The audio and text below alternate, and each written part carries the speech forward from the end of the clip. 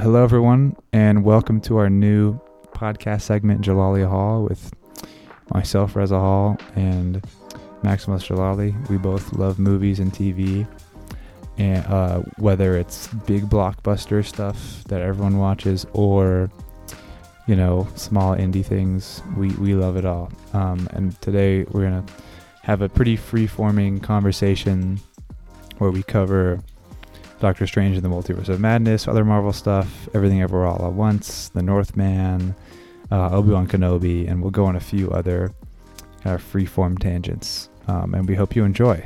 We've been wanting to do this for a while now, and basically we want to talk about a bunch of things we've been wanting to talk about, such as Everything Everywhere All at Once. Film specifically. Everywhere All at Once by the Daniels, as well as Doctor Strange. Doctor Strange took a lot of interesting decisions, I guess. Needless to say, we want to talk about those. Yeah.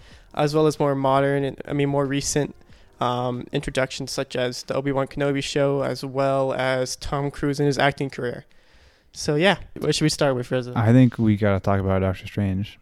Yeah, okay. So it did come out a while ago. We're recording this at the end of May, and it came out May 5th. Hope. It's been like 4 weeks. That whole experience was crazy. And you were in New York at the time, and I was in Los Angeles, and we were trying to get tickets, and I called. This is like a month before it came out. Yeah, I called like 3 or 4 theaters, and they couldn't tell me when they were coming out, and then eventually, like, one of them finally told me, hey, they come out like 3 a.m. or like 5 a.m. I don't remember. It was 6 a.m., but 9 a.m. for me. Yeah. So I had to wake up. I got barely any sleep because I was staying up so late because we were on spring break at that point, and I sorry, I had to breathe for a second. And he was up, and they released him like 5 minutes or like 25 minutes before 6 actually. So like it was kind of chaotic. Long story short, we got decent tickets, and we ended up watching it twice pretty much. Because we got so many different shows. You got how many sets of tickets? 3? Yeah, technically I got 3. I got 1. And we went with 2 of yours, one at Universal, one at the Chinese, because one of them was in 3D. Yeah. You and me had a very different take on 3D. I actually really enjoyed the 3D. And I was more excited than you were to do it. That's true. That's funny. Yeah, because initially, yeah, that's how it was. But in the final experience, you were like, I don't know, maybe the director didn't want it to be in 3D. The director, Sam Raimi, didn't want it to be in 3D. Well, we don't know if he didn't want it, but we know it wasn't like, I don't think it was a priority when they were filming it as much as like James Cameron and Avatar. When it comes to that. Oh, by the way, like I got more and more excited to watch in 3D because the Avatar trailer was going to be shown in 3D. Yeah, you and I had to get popcorn. Yeah, I know. Yeah, so can we tell the whole story, Reza? Is that all right? Sure. So we watched the first one at like 6:15. I'm pretty sure. Yeah, so I got to bed at like 1. Barely got any sleep that night. And around like. So we watched it at 6:15. We watched the first showing. It wasn't that great seats. And then we had to go walk out of Universal. It was like a 20-minute walk, I would say. Yeah. We walked like right past like the gate entrance area, and we saw Coyote too. That was pretty funny. What was that, like 8 at night? Yeah. Or 9, yeah. Mm-hmm. And yeah, because the second showing was at 9:15. Yeah. And we were with another 12-year-old. Yeah. Yeah. And we ended up taking the subway. We were like, you go. Yeah. Yeah, it was a good plan because I don't want to like go off topic too much, but the Metro there's one stop between the Universal Theater and the Chinese Theater. It's literally like a 2-minute ride, and it's so efficient. But, you know, it was weird because the subway in LA is kind of sketchy. Yeah, I mean, one thing that I realized being in that situation, the more people you are around, the more safe you actually feel, despite how weird the people might look and be. And I think that's because the only reason you would get in trouble is if you were all by yourself and someone could do something to you. But if there's more people around, someone's going to say something. Let's talk about the movie. Anyway, so we got in for the second showing. We were like a couple minutes late. Not even. We were right there. You sat down and like the movie started. I think we were getting anxious that it wasn't going to start because the subway took a little longer than usual. Should we talk about our experience with 3D and then get into the movie? Yeah, sure. So what did you think? It was IMAX 3D at the Chinese, so it was the taller aspect ratio, and we had to wear bulky 3D glasses. Yes, you didn't like the feel of the glasses. I think the glasses are like either it fits you perfectly or it doesn't fit you perfectly. Yeah. And for me, I enjoyed it because I feel like it added like layers and depth to it. And the way we got much better seats for this location at the Chinese. And whenever like Scarlet Witch was flying around, like there was like 3 layers of depth in it, and I thought that was really interesting and cool. Yeah, there was depth, but I feel like when you put the glasses on, it kind of makes it's weird. It makes the screen feel like farther away almost. And That's the depth thing that yeah, I was telling you about. Yeah. I don't know. I didn't like it too much. I found myself taking my glasses off a lot just to give my eyes a break. The whole showing was kind of weird because there was a fly that showed up like 3 or 4 times. Oh yeah, that was crazy on the screen.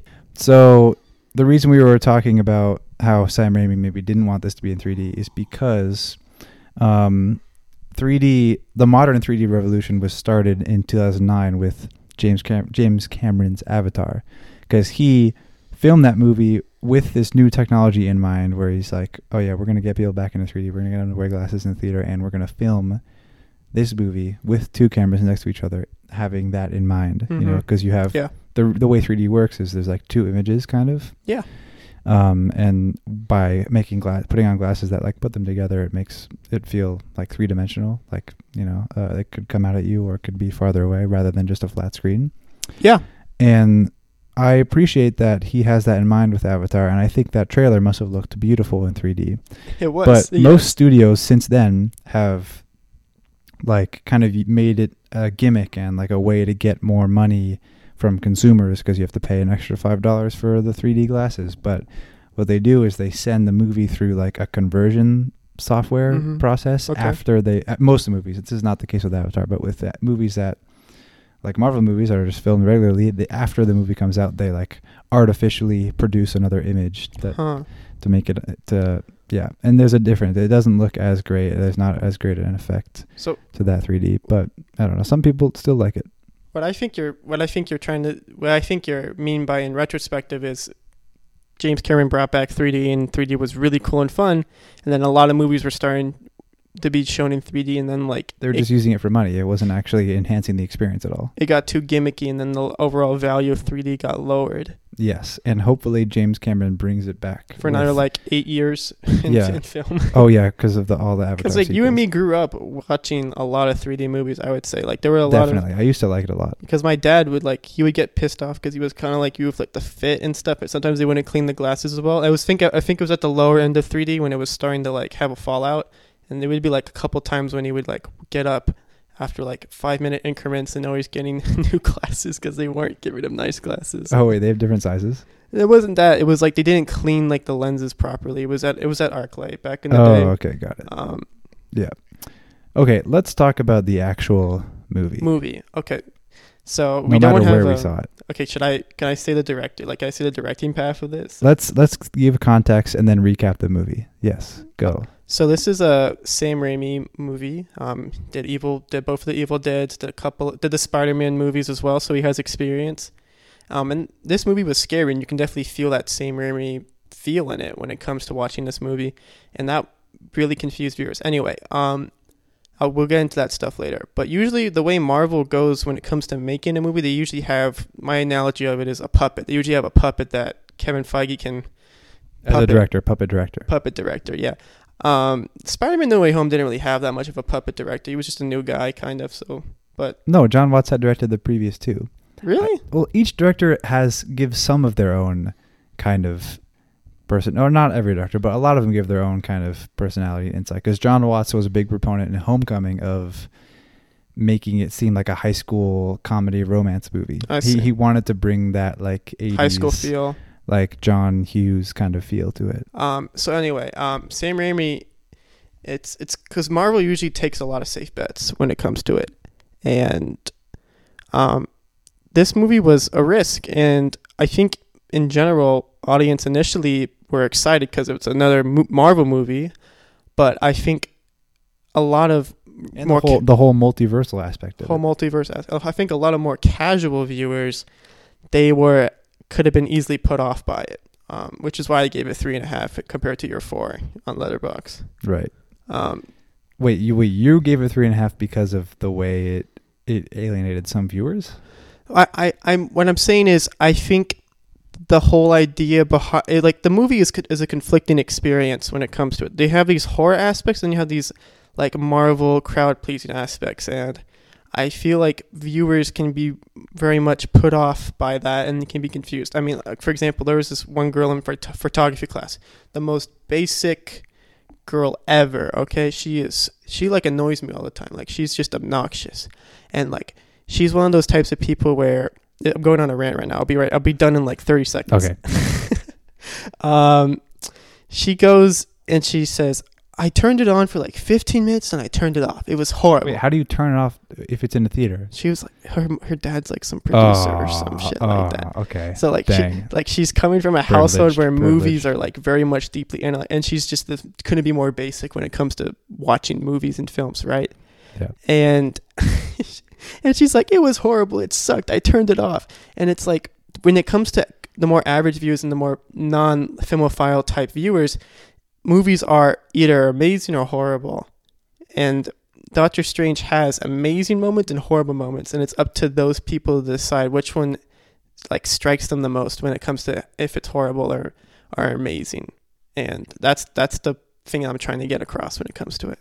Talking about it. There are things in that movie though that are not like worse than like Marvel movies have all these kind of cheesy moments and bad things that people are talking about. It's not just I don't know why. I feel like it's not that much worse than other Marvel movies. I liked it, first of all. I liked it too. No, I was enjoyed by it. Like, spoiler talk here. Like, the whole, like, John Krasinski being shooed in. I mean, like, you tell him that part. I'm curious what you have to say about that. Like, what I think about that? Like the technical part of it. Like, he wasn't in it initially. Oh, he didn't even, I don't think, first of all, I saw a quote that Elizabeth Olsen has never met him. Even though they're in a scene together. That's one thing. That's good proof. That's one thing. So I think John Krasinski was kind of a shoo-in. We think John Krasinski was. And I'm kind of glad. It was a really exciting moment in the theater to see him show up. Because I love John Krasinski, and I'm excited for them to actually finally try to do Fantastic Four, right? I don't think it's aged well, and it won't age well. Like when you watch it on Disney Plus later, you see him, it's like whatever. Yeah, it's gonna be weird because it also his lines are a little sticky and because I think you and me both agreed on this. I'm pretty sure they put him into like a green screen room, and they just even his costume, like they put him in a green suit and they put him in a green suit, the green room, and they just tell him to say some lines, and that's basically what happened. Yeah, that's what happened. Also, and then he like got stretched out and died. Oh my god. Yeah, he says Black Bolt can kill you, and then Black Bolt's head explodes. He was from that Eternals show, remember? Inhumans show. Yeah, I know. Isn't that funny? Like I didn't know that at the time. For like the handful of people that watched that really crappy Marvel show, they got like an even bigger cameo when it comes to it. Yeah. Okay. Overall, so let's recap the movie a little bit. It's like people were hyped because it deals with the multiverse and it follows Spider-Man No Way Home and WandaVision. So we thought we were going to get a ton of cameos. We really only got a couple of trippy scenes. Yeah, no, but the whole second act is the cameo land. Yeah, I guess. That's what the Illuminati is. I'm satisfied with the cameo. I mean, look, there were rumors of freaking Tom Cruise being 90s like futuristic Stark or whatever. Like that would have been cool. I know. And so this movie is Doctor Strange traveling through the multiverse, trying to fix his mistakes, basically, with America Chavez and some other people. Yeah. And I enjoyed it the first 2 times I watched it, which are the only 2 times I've watched it. And I'm thinking it's aging not very well for me. I'm kind of liking it less and less as time goes on. But I really, the reason, without some of these Sam Raimi moments and, cool, Doctor Strange moments, this movie would probably be 2.5 to 3. Mm-hmm. But just the cool moments where there's the music fight. Oh yeah, the music fight with the evil Doctor Strange at the end. And him taking over the body of his own dead corpse. I love that. That's so cool. I love that. Yeah. That gets it extra stars for sure. Mm-hmm. And that. Also, the Illuminati were pretty fun. Yeah. That's not going to age well. I think the thing that also viewers had a hard time talking about and like understanding was the complete like one-dimensional, really like hard right turn Elizabeth Olsen's Wanda. Yeah, that's my Wanda biggest complaint about the took. movie. That's not even just, and that's just like everyone, all viewers could have a problem with that. Not just like casual viewers or whatever. Like that. Okay, let's talk about that. WandaVision, she's a very nuanced character, right?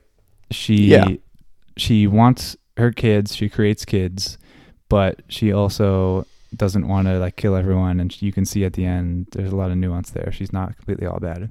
Yeah. This movie erases all that. And is kind of like the only thing Wanda cares about is her kids, getting her kids back, and she's like, "Oh, I'm a mother. I want my kids," and that's her only defining character trait. There's no nuance, which I did not like. Okay, also, where the hell did Blue Vision go? Like, where happened to Blue Vision? White Vision. Oh yeah. Well, you know what? I think, these two projects, WandaVision and Doctor Strange, were not coordinated well.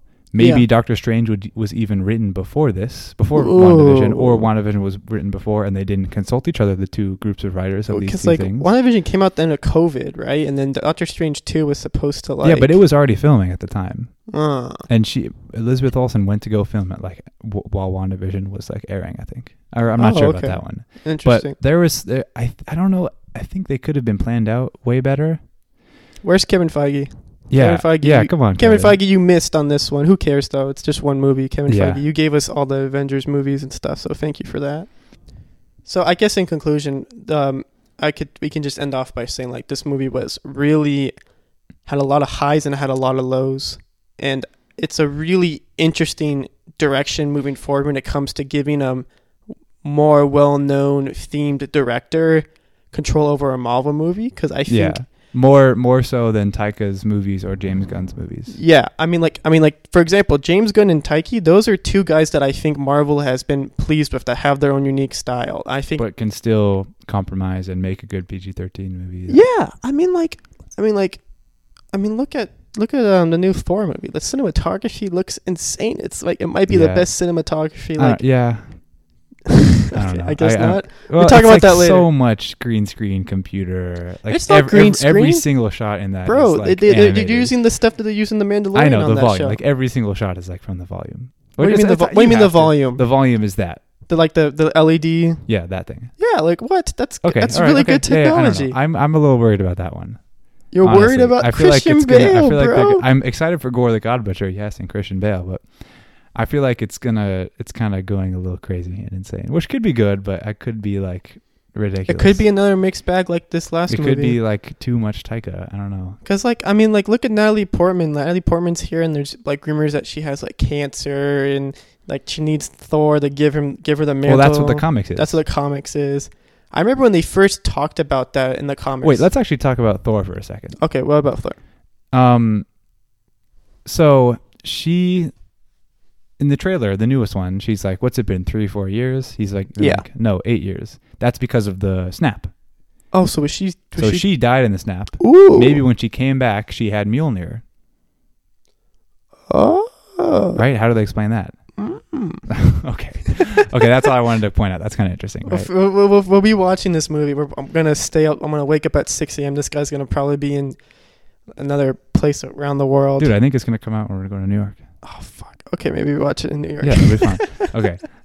July's gonna be crazy. There's a lot. Like we got like 5 movies. Maybe 4 of the 5 movies we'll watch in July. I'm excited. Okay, let's bring it back to Doctor Strange. Yeah. So anyway, that movie is a good direction forward. Wait, can we talk about a few low points in it? Sure, like what? Like the whole scene in the Sanctum, not the Sanctum, but like when they're defending the thing and Wong's like, fortify your minds. She's like, he's trying to get into her minds. Fortify your minds. You can't tell if he's serious or not. That whole thing was ridiculous. But we like ice cream and like, remember that weird cringe song? What? Okay, look, you don't have TikTok. There's this, when the boys are saying they like ice cream to her, they sing a song and they like ice cream? No. What? In the movie? In the movie. About ice cream? Yeah, they sing that we like ice cream and we love it. Like, you don't remember that? No. It's like, Mom, we have a song. Oh, yeah, with Mom. Yeah, it's the two boys. Okay. I guess you can call that a low point maybe. I thought you were talking about random kids on the street. Okay, look, you're not gonna agree with me on this one, but America Chavez, as a character, maybe not necessarily as an actor, was pretty obnoxious. Why obnoxious? Just like the screaming and like you want to blame that on Sam, but it's like it's how she is in the movie. I don't think you can change that. No, I thought she was good. I think it's good whenever they bring a kid. It's interesting whenever movies bring a kid. It's kind of been overused, but I think it's interesting when there's a movie about a grown-up man and then there's a kid he has to bring around with him, and that's always very interesting. Okay. That's what The Mandalorian is. That's what like a lot of movies are. Yeah, but I mean, also like I feel like we only covered some of their chemistry in like the first and barely at the end of the movie as well. I don't think they developed that much, even though they were like going from place to place. Just like as a storytelling thing, she was very interesting with like the giant star portal. That was a cool visual thing. Yeah, and the beginning scene when she has like all four of her limbs pulled out and she like does the star thing. I thought that was so cool. I loved that. That was such a good eye candy. Yeah. Okay, another low point. Do you have another low point for me? Well, did we talk about that Sanctum scene with the Fortify Your Mind? Yeah, we just talked about it. Yeah. Who was that like giant horse character? That guy had one line and he was in the main credits. Like they showed like a picture of him and the guy who voice acted as him. Really? Yeah. Okay. And they like showed him before like America Chavez, I'm pretty sure, in the end in the credits. Gosh, okay. I don't know. I just that was like it was a lot in that scene that was weird. I think it like her lines were like Elizabeth Olsen was a little like, what did she say? She was like, I forget actually. She says something that was cheesy. Also, weak plot hole. Like, it's a copy of the book. It was a copy. Oh my gosh! Oh yeah, the Darkhold was a copy. The Darkhold was a copy. Why do they have to do that? That's so okay. But I think when she enters that mirror thing, that's very cool. Oh yeah, I like that too. Yeah, that was a high point. When she's like, oh, like that's Sam Raimi for you. To hit like a little taste of Sam Raimi when she's coming out. And that's a nod to Evil Dead, right? Huh? That's a nod to Evil Dead. The mirrors and reaching into water. I think so. I don't remember. Yeah, I think that happened where she's like looking at a mirror and then she touches it and it's water. Oh yeah, that was in the first one, and then the second one, like Bruce Campbell reached in and touched him and like talked to him, like we just killed your girlfriend. Remember? Okay, cool. Anyway, when she crawls out of that like that giant bong, like the little like bong thing, she's bong like thing, like the little like you like go. Psh, psh, oh yeah. And she's like all like twisted because she had to conform her body around and stuff. Remember that? Oh yeah, that was cool. That was crazy. That whole sequence was good, and also the water reflections. Oh, you know what was kind of funny? It was like when Doctor Strange like heard a sound and the camera go whoosh, and it like twisted in the Sam Raimi tilt, and then it did it from the same angle but 3 times. That was yeah. Like, that was funny. You could just see like that touch of an artist, I guess. But it was a little. That part was a little. Sometimes it was good with. Can we? You know what was kind of weird was later in the movie when Doctor Strange and Christine and America Chavez are running under the river, and Wanda's chasing them, and there's one like really extended, long, scary moment that was not even that scary. Where she's like, they're like looking like, where is she? And you'd think like, oh, is she gonna come from behind him or the top? And then she slides in from the right, and then it plays like a bong. Yeah, I was kind of weird, honestly. I felt forced. Like we need to bring some horror in there. Like it was like that she just like came in from the side. When she takes over the other Wanda in the other universe's body, in the Illuminati universe, that was pretty cool. Like the picture of Wanda like coming alive and looking at her. When she looks at the cup, there's water in it. Yeah, there's all that stuff was high points. That was all really good, and that's why I was saying it's a high point. I wasn't saying negative. I was saying that was the horror aspect. I'm agreeing with you. I'm saying like all that is why I have it at 4 stars right now. And then the things that are like weird, that's okay. I might have to bring it down to a 3.5 because it's like I think I'm gonna do that. Maybe probably 3.5 is what I'm gonna bring it down to. Is there anything else we need to talk about? No. How about we move on to something else, right? Okay. So Everything Everywhere All at Once. Did I say that? Everything Everywhere All at Once.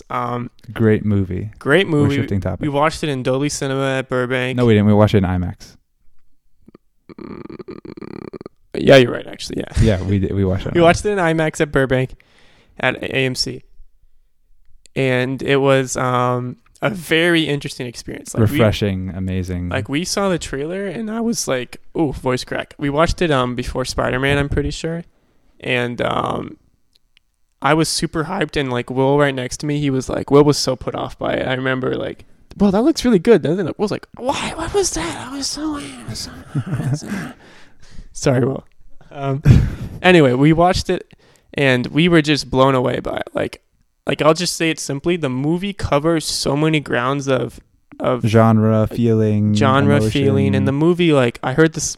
This is not my word. I heard this on another podcast, like an NPR interview. The movie always wants to give you like a hug at some points throughout the movie. Like I think like the movie's so interesting and action packed, but then it's also like that third act when it covers that emotional experience between a disapproving mother and her talking about her own issues as a child when it comes to interacting with her father, and then how she needs to represent those values onto her daughter, and how they need to figure it out pretty much, and they have to figure out that they need to just love each other and learn to let go or follow each other at the same time. It was so amazing, so funny and weird, like the whole movie. I think maybe the thing I always think about with that movie is the rock scene. Oh yeah, the rock scene. Yeah, that epitomizes like the risks, or not risks, but the things that this movie will do that are cool and interesting that other movies don't do that we watch, such as Doctor Strange, I guess. I don't know. I think you already knew. I cried during that, and like it's at the end scene where like she's going into the everything bagel, right? Oh yeah. And like I'm literally crying as I see her like carrying another guy on her back, and she's like throwing him to go get the raccoon, and like she's dancing with what's her name? Who was the accountant person? I forgot. It's the actor in Halloween. Yeah. What's her name? I forgot her name. Knives Out as well. Yeah, okay. Jamie Lee Curtis. So, and like even when Jamie Lee Curtis has her hot dog fingers. Her name's Diedrich or something? Something like, I don't remember. Yeah. Anyway, they're dancing with their hot dog fingers, and at the end they like shove the hot dog fingers into their mouths like a sign of love. And I'm literally crying during it because there's just so many emotions happening at the same time. The way it can make you cry and laugh. Yeah, exactly. I haven't experienced that in a long time at the movies. It's also so unique and original. Yes, for sure. Well, not even, it's like original in a good way, but using all these things that we already know about, like all these genre tropes. Because I mean, like the multiverse. And the multiverse. It's like being unique while using a multiverse. Because the multiverse is something we've heard about, but the multiverse that we it came out at the right time. It did come out the fact that we're like seeing all this multiverse stuff with DC and Marvel. It came out and it like showed us the possibilities of that. Yeah. And what it can be for real. Yeah, but I just think the multiverse, initially at first when it came to being in Spider-Man, it was a very Marvel, Disney-fied multiverse thing. And I'm so happy we got this movie when we did, because it's like, it really showed the true potential of what a multiverse movie can be. Remember that security guard? Remember? So like they're in the banking, like they're in like the office. She realizes that Joy is like the evil terrorizing universe being, and she's like in her tennis outfit, and like the grandfather wants to kill Joy to like make sure she can't come to this version of Joy to like terrorize them. And she says, no, I'm not going to kill my Joy. And then she like runs into like the back room and like the secret behind the painting. Remember that or no? Okay. How about I remember? Yeah. How about I refresh your memory a little bit? Remember when she like takes some snot out of his nose and sticks it in his mouth? Oh, because they have to do weird things to like get their multiversal thing active. Yeah, so that is so funny. When all those multiverse try people, to like the entire scene where they are all trying to like sit on that thing to make it go up their butt. That's just like, how do you even write that? Like, Daniels are geniuses. I mean, like, okay, so the bald guy, remember the bald guy before that, like when she comes out and she has like that shield and she like swings it around, and there's like that beautiful like song plays of her singing like an old Chinese fable song, and that she's like fighting all these people at once and stuff. Oh, with the giant shield thing? The giant shield. Where she's spinning it because she's a sign spinner. And that's so... You see? It's so genius, that movie. It's so genius. Before that fight, when they're getting all their boosters and stuff, some guy's like sitting on a printer and he's getting his ass photocopy. The bald guy security guard, he goes over like in the back corners of the room and he starts humping a lamp. And I remember you and me pointed at that. Do you remember that? Yeah, I think so. Like we just pointed at him. He started laughing. The theater was so silent at the time, but yeah. Anyway, I think maybe one of the greatest moments in the movie is the first time it shifts aspect ratios. It's Oh yeah, that was so good about what's watching. what's the husband's name? I forgot his name, but I want to talk about that guy too. But finish your point. Well, he's like trying. He's the regular husband guy, and then he gets, overtaken by the him, but in another multiverse. The multiverse version of him, yeah. And he the camera is on him, and then it lifts up above his head, and the aspect ratio slims down to the widescreen movie version, and a cool sound plays. I forget what it is, and then he like undoes his belt and then starts swinging it around, and then he just beats everyone up, and that was just so good. So that guy, that action choreography is like better than a lot of other action choreography. Yeah, I mean, they're not known for that. They only have 2 movies, and this is one of those movies. Who's they? Like A24? The Daniels. Oh, Daniels. Yeah, Is Swiss Army Man in this movie? Like what the fuck? Like yeah.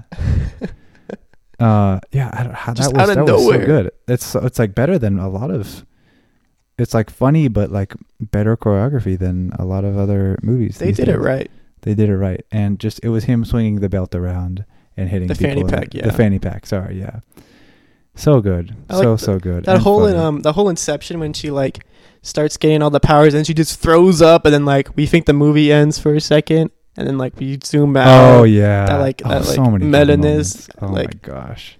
That actor though, the husband, he was the little boy in the second Indiana Jones movie. Oh. He hadn't acted until like just recently. He was really? So his whole I heard this on another podcast. His whole deal was he was disappointed with the way Asian American actors were being treated in the industry. Like they would only be casted as like Chinese restaurant owners or Chinese waiters, right. Something involving their ethnicity and their background. So which is totally true. Makes sense. It makes sense.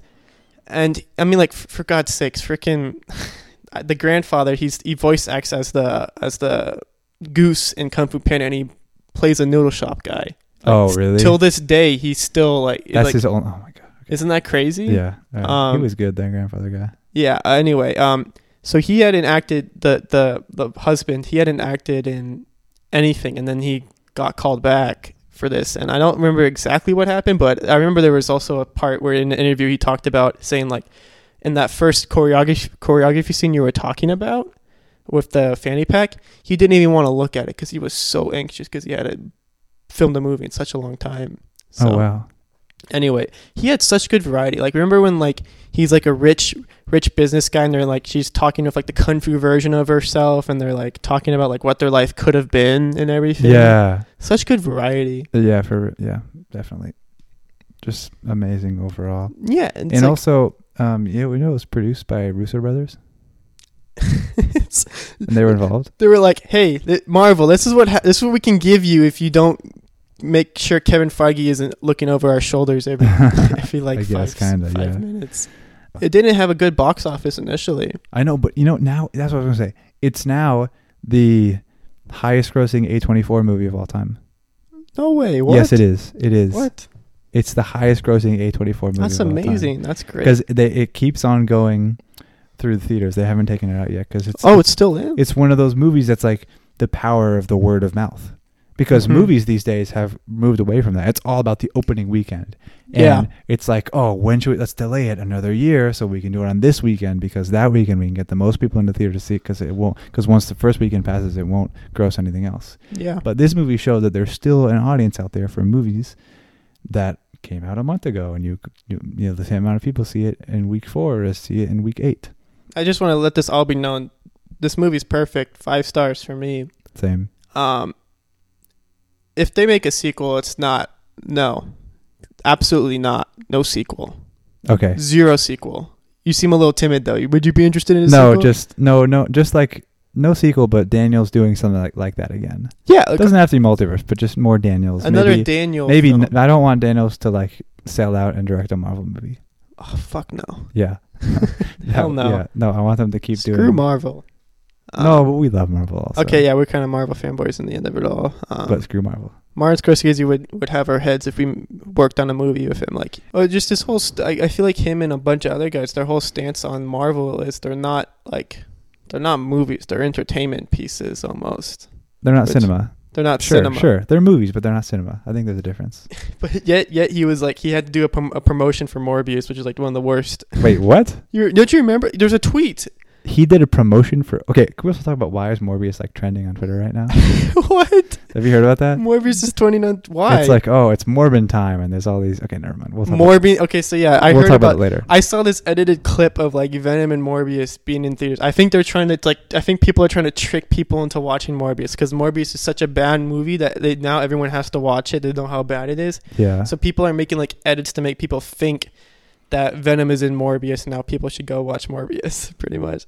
Like Venom's in it, and he's like, "I am Venom," and then Morbius is like, "It's Morbin time," and then like the whole crowd goes, "Yeah!" He never says it's Morbin time. And he never says it's Morbin time in the movie, but I think the internet is trying to trick people into going and watching that movie. Which, if it's a success, who knows? Yeah, I don't know. It's bad. I saw it. Yeah, you saw watched it and you were we- so excited. You sent me a picture. You're in New York and everything. I saw it with my mom in Boston, which is a big Not New, mistake. sorry. Big mistake. It was very, very bad. Considered walking out. Okay, no. You could. I mean, you've told me about wanting to walk out of like Godzilla King of Monsters, but I don't understand the whole philosophy behind walking out of a movie. Like, I have never walked out of a movie. I mean, you've considered it. I've never considered it before. Like, I cringed. I watched Alvin and the Chipmunks 4 with my mom. Mom wanted to watch it. I didn't want to watch it. She dragged me to Alvin and the Chipmunks 4, which When? is just when Alvin and the Chipmunks 4 came out. When did it come out? I don't know. Remember, it was like a Was long it time. okay. I was like It 13. wasn't like recently. 13 or 14. Oh, okay. And there was like this whole like birthday party coming into the Alvin and the Chipmunks movie theater. Where, like a bunch of kids in like Alvin and the Chipmunk onesies. Super cringe. Just the most cringe I've ever experienced. Like there was this scene where like they throw Theodore on top of a car and then the car like kind of like rolls him over and stuff. Like Theodore gets run over by a car pretty much. Jeez. Yeah. And I'm like cringing like so hard. I'm like, Anyway, like that's probably the closest I've ever been. But I never considered walking out. Like I think the way it comes to me when making like watching a movie, I don't think about possibilities of me like leaving the movie theater. It's like there's something that I set a time for and I plan for it and I know what I'm going to do after it.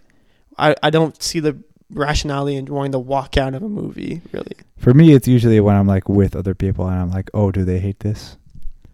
And it's like, oh, I should leave? Because I saw Godzilla King of the Monsters with my mom and Basil. Yeah. And it was so bad. We'll talk about that for another day.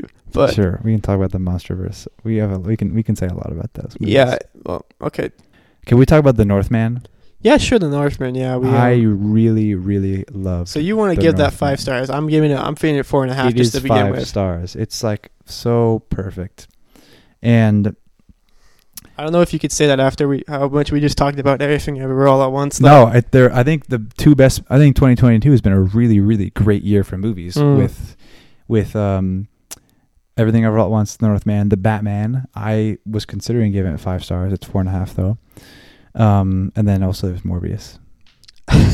But yeah, we can ignore 6 that. stars. 6 out of 5 stars for Morbius. Okay. The Northman is by Robert Eggers, who's so interesting as a director. Lighthouse. He's all indie, all A24, and he actually has a background in production design, in like theater design, and that's how he got his start, I think.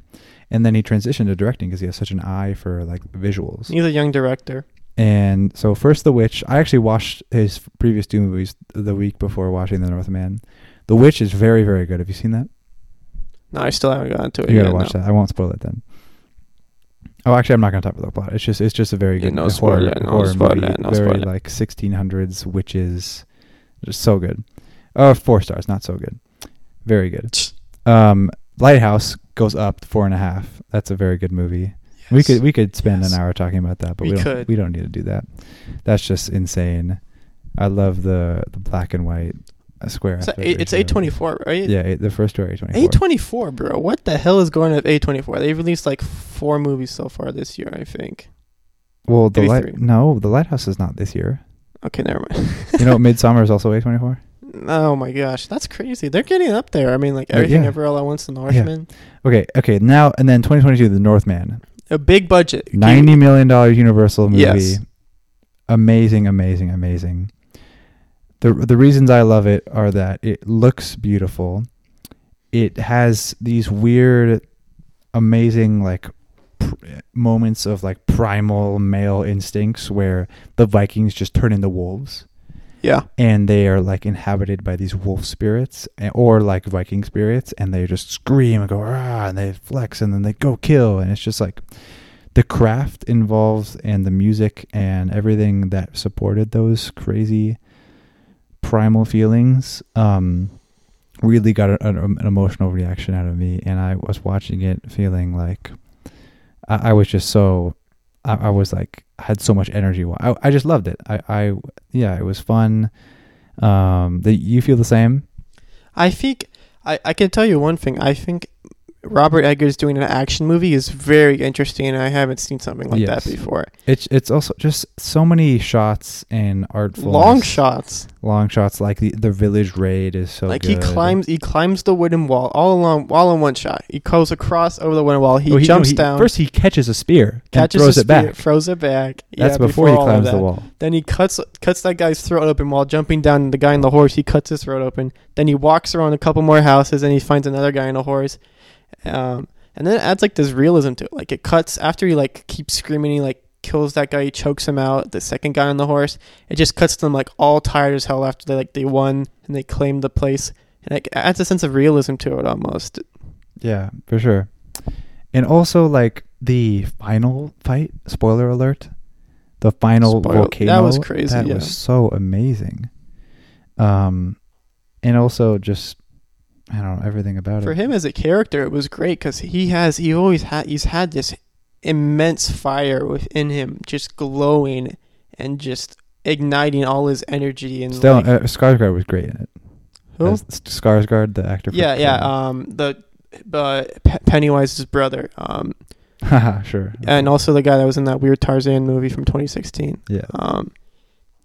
Yeah, I mean, when he gets on the ground and like his uncle like cuts his arm in, and he's finally getting tired. He's like, oh, yeah. And then like the uncle's like, "Is this what you want?" And it's like, it's funny. They don't say that in like words, but they like scream it also, which I thought was great.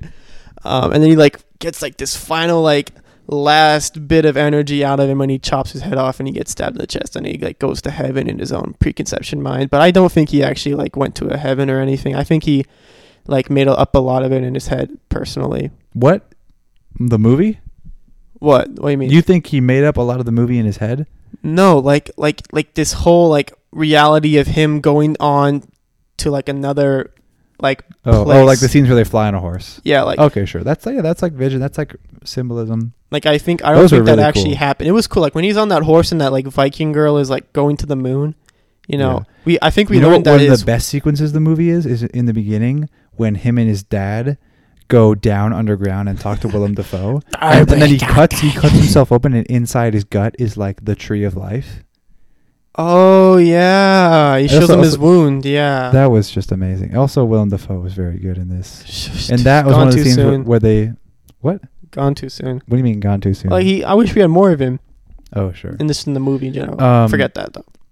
But when he's like, that is one of those scenes where they become wolves and they go like, rah, and it's so weird, so it was weird, so funny and amazing to watch. Remember he tells them like, "Are you a dog? Bark!" And then like Ethan Hawke barks, but then he farts afterwards. What? Don't you remember that? He like. And he like farts. Did you remember that? He literally farts. I guess I do, but I think I'm getting confused with Robert Eggers' other farting scenes in movies in The Lighthouse.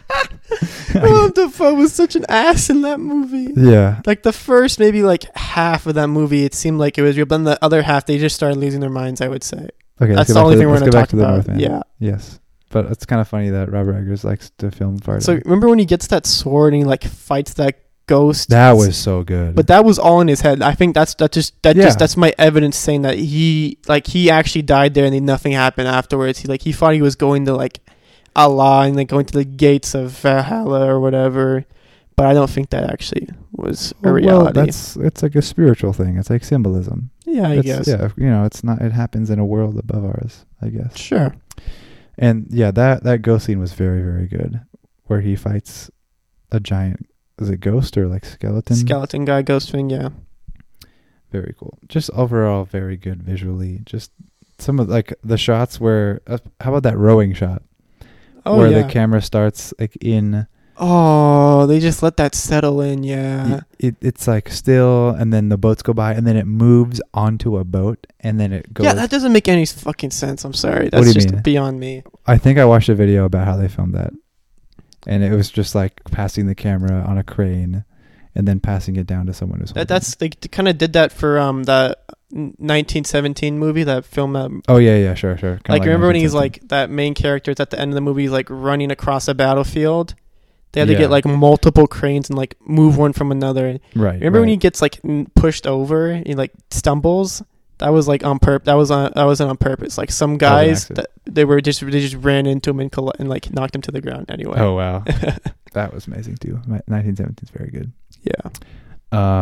Okay. Are we done talking about the Northman? Yeah, I guess so. Yeah. What shall we do next? Okay, the last thing we're gonna talk about is Obi-Wan, the show, which the first 2 episodes came out 2 days ago. We're going to bring it back to that after talking about, the current movie. So Max, what do you think of Obi-Wan? There wasn't a lot of like action when it comes to like Obi-Wan having a lightsaber, which I was kind of looking forward to. But besides that, I thought the stance this show took in the story it wants to tell so far is very interesting, and I'm really excited for it. I have an interesting observation about it. I think it's very different from Mandalorian and Boba Fett, the other Disney Plus shows, because it's trying. I think there's a separation. There's the Filoni and Favreau verse of shows, which involves Mandalorian and Boba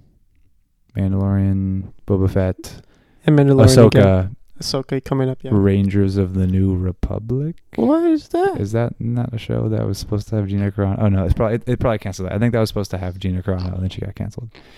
Like, okay, those shows, they all take place between episode 6 and 7, and then there's everything else, which actually a lot of it. There's 2 eras that they're okay. First of all, I think Star Wars should stop making movies between 6 and 7 and between 3 and 4, because there's everything they're making right now is either in that period between Return of the Jedi and Force Awakens, and then there's also the period of Clone Wars, which is between, it's like after episode 3, yeah. So everything else is between 3 and 4, which is Obi-Wan, Bad Batch, Rebels. So yeah, Obi-Wan I think is actually trying to be much closer to the movies. Yeah, I mean, it felt like a movie, kind of. Yeah, the way it's made, like and also Uncle just Owen and everything, like being there. Also, like little details, like the credits being the same font and as the movies, and the same design, as opposed to Mandalorian and Boba Fett. I mean, I watched it with my dad last night, and I told him like it really feels like Star Wars, but just overall like looks much better, if you know what I mean. Like, do you think it was shot on modern. film? Huh? Do you think it was shot on film? Oh no, my ass! It was shot on film. It was a Disney movie after all. Dude, it was so grainy. It looked really cool, and I think everything about that show just it looked more beautiful than, like the Tatooine in that show looked more beautiful than Boba Fett's Tatooine. Yeah, like the way the sky was kind of white and shiny. Yeah, I don't know what was the up sand, with it. The tan color looked less yellow. It looked just like better. I don't know. I think they just got it right. Well, the scene in the beginning did not look great, which is like the one shot where the children have to run during Order 66.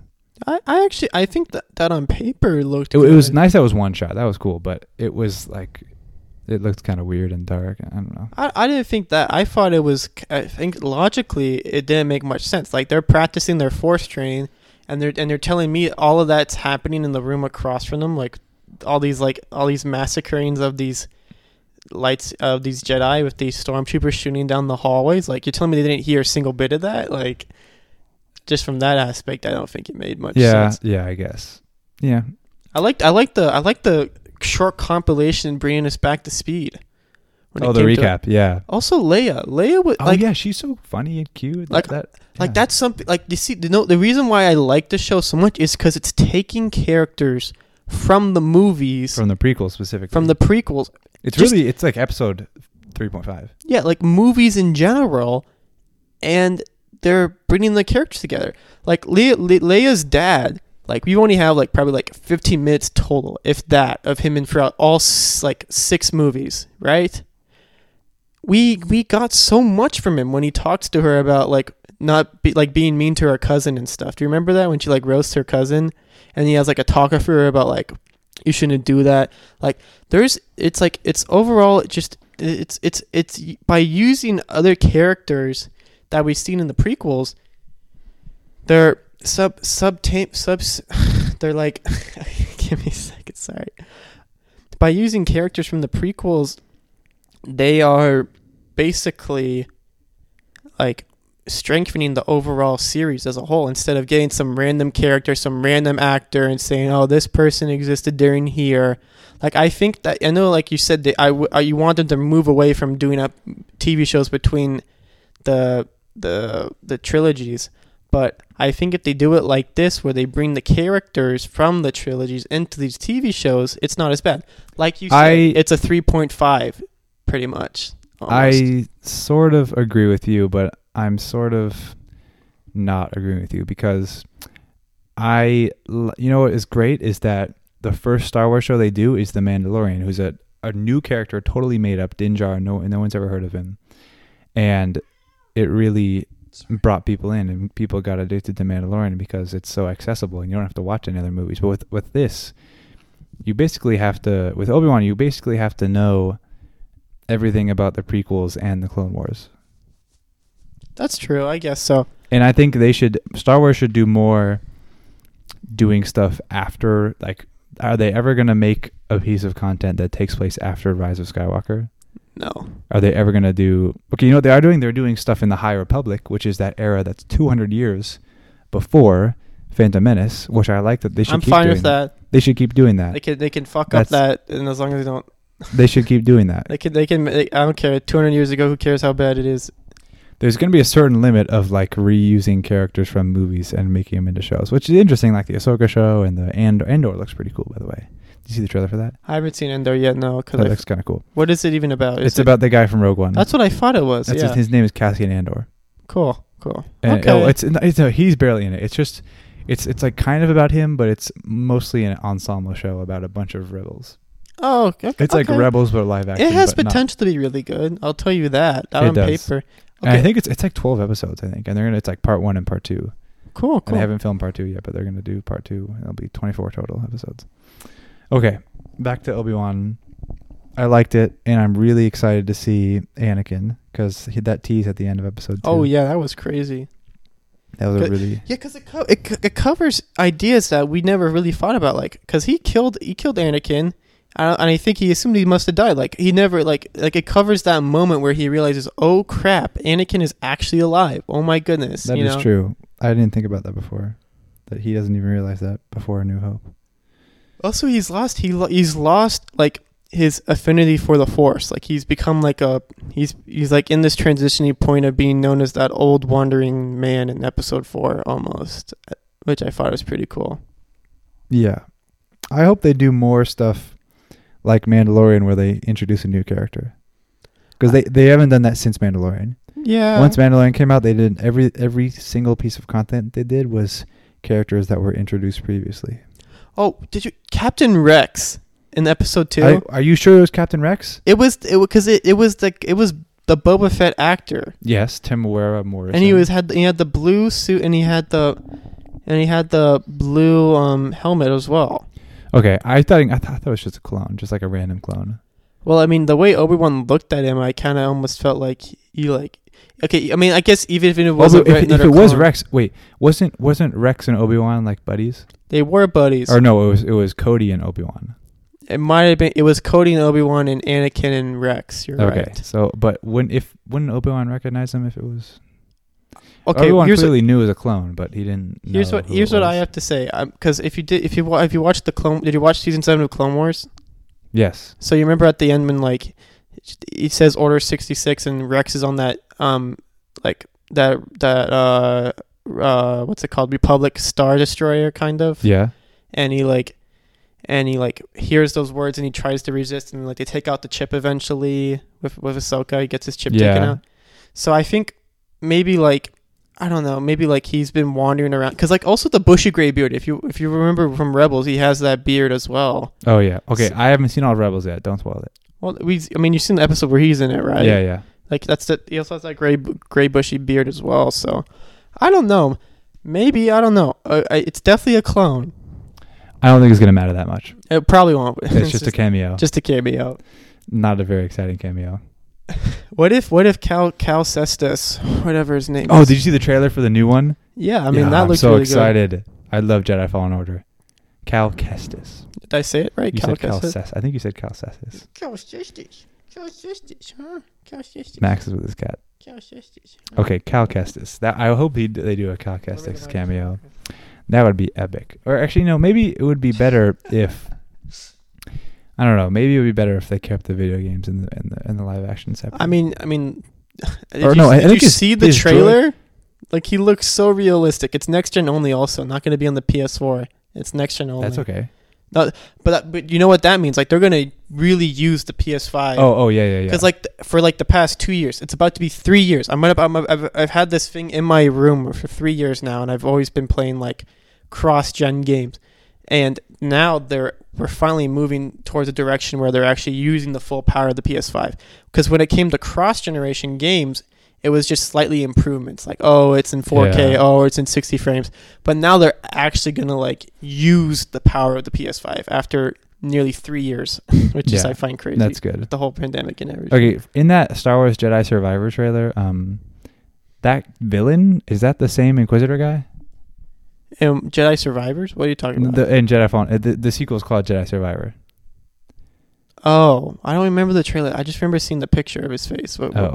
Well, we don't have to. Okay, watch the trailer after this. Okay. Okay. Back to Obi-Wan.